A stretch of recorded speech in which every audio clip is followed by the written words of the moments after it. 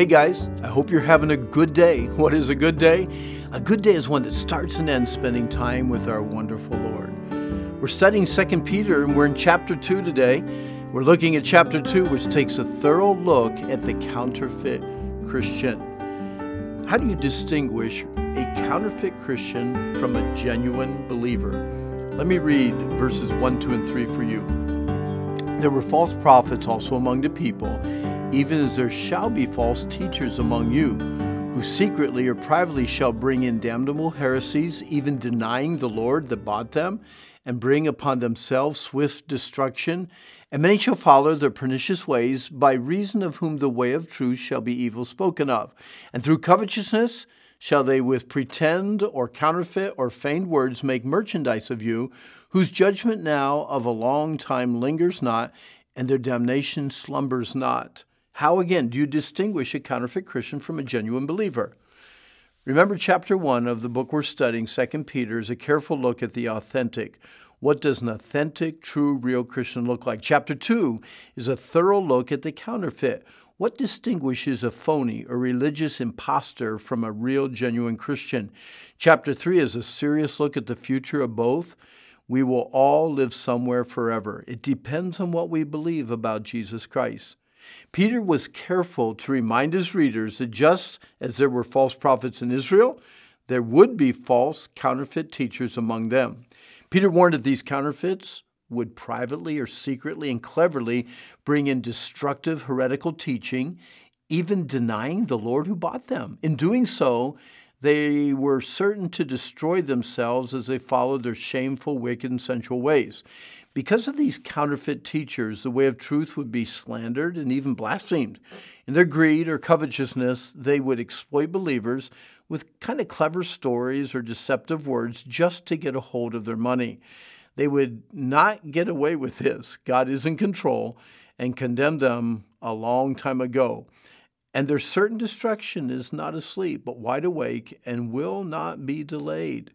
Peter warned the early church and us that counterfeit teachers will infiltrate our churches. Do you know of any cults or religions that deny that Jesus is the Son of God and the Savior of mankind? Greedy and sensual religious leaders cause unbelievers to mock the truth of the gospel. For many cults or denominations and religious TV personalities, asking for money is a major part of what they do. How can you discern where and to whom you give your love gifts and money?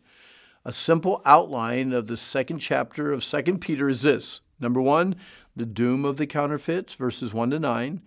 Then there's the description of the counterfeits, verses 10 to 17, and then the deception of the counterfeits, verses 18 to 22. Satan is not creative, okay? In fact, as a created being, he cannot create anything. As a lying deceiver, Satan is a master at taking what God has created and making a counterfeit of it. His fraudulent copies might look authentic, but after a close examination, they are revealed as frauds. Just as a bank teller can detect a counterfeit $20 bill by comparing it with the real thing, we can discern a counterfeit or professing believer from a genuine, authentic believer by asking some simple questions. Ready? Number 1, what do they teach about Jesus Christ? What do they teach about eternal hell? Number 3, do they exalt the authority of a particular religious leader over the authority of the Bible? Number 4, do they call sin sinful? Number 5, do they defend sensuality or overlook immorality? Number 6, do they cause division in the church body? 7, can you discern a greedy or covetous heart in them? Number 8, do they make up stories that are not biblical? Number 9, do they teach that Jesus Christ is the only way to salvation? And number 10, do they submit to the authority of the local church? You have to wonder if the apostles Paul and Peter ever got together to discuss the counterfeits in their ministries. Paul first describes their divisive character in Romans 16, warning us to avoid them. He then comments on their proud questioning of God's word. And in 1 and 2 Timothy says, from such withdraw thyself, and from such turn away. We need to heed these truths.